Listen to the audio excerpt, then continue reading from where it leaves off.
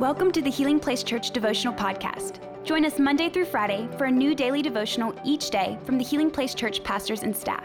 We hope this podcast will help you grow in your faith and will be a blessing and a resource to you as you pursue God daily. Hey guys, thanks for joining us for our back to school devos. We are going to talk about Samuel and Eli today. We're going to talk about the first time that Samuel had an encounter with hearing God's voice. Samuel was about 12 years old and he served in the tabernacle with Eli. And as a matter of fact, he lived there. So they slept there, and one night while Samuel was sleeping, he heard someone calling his name. So he got up and he went and asked Eli about it. And Eli was like, "No, it wasn't me. Go back to sleep, Samuel." And this happened a couple of times. But we're going to read the scripture in 1 Samuel, and then we'll talk about it a little bit more. It's a pretty cool story. 1 Samuel 3, 7 through 10. Samuel did not yet know the Lord because he had never heard a message from the Lord before. So the Lord called a third time, and once more Samuel got up and went to Eli. "Here I am, did you call me?" Then Eli realized it was the Lord who was calling the boy. So he said to Samuel, "Go and lie down again, and if someone calls again, say, 'Speak, Lord, your servant is listening.'" So Samuel went back to bed, and the Lord came and called as before, "Samuel, Samuel." And Samuel replied, "Speak, your servant is listening." I love this story so much for a couple of reasons. First of all, it's an incredible example of how important it is to have a mentor or leadership in your life. It's so important to have someone that you can go to that you know hears from the Lord, and you can ask questions, things you're unsure about. You can talk to them about things in the Bible maybe that are unclear to you. And then second of all, the other thing I love about this text that I feel like the Lord has to remind me a lot is to speak less and listen more, right?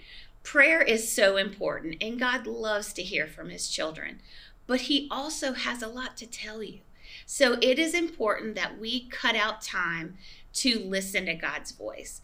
For me, it's different times. It's when I'm in my car possibly, and I decide to turn the music off. Worshiping in your car is one of my favorite things to do, but it's also an important time that you can be quiet and it's just you and the Lord.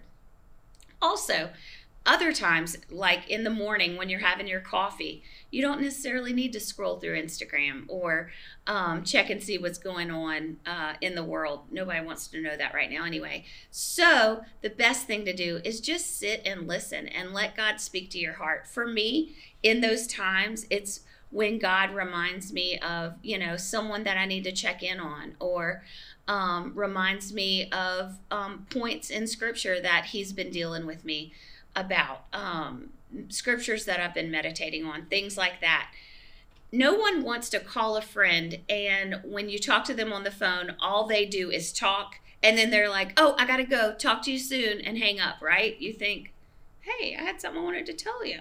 So we don't want to do that with the Lord either. That's no way to build a relationship. You want to make sure that it is a conversation.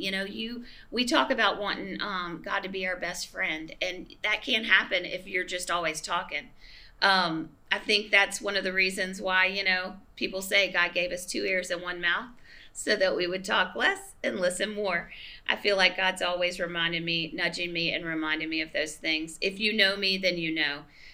Sometimes I talk a lot. So, thank you for hanging out with us today. This has been an incredible time in the Word, and I hope you've enjoyed our devotionals, our back to school devotionals, and I hope we see you soon. Thanks so much. Thank you for listening. Take a moment to subscribe so you don't miss any of the daily devotionals, and be sure to share with your friends. For more information about HPC, visit healingplacechurch.org.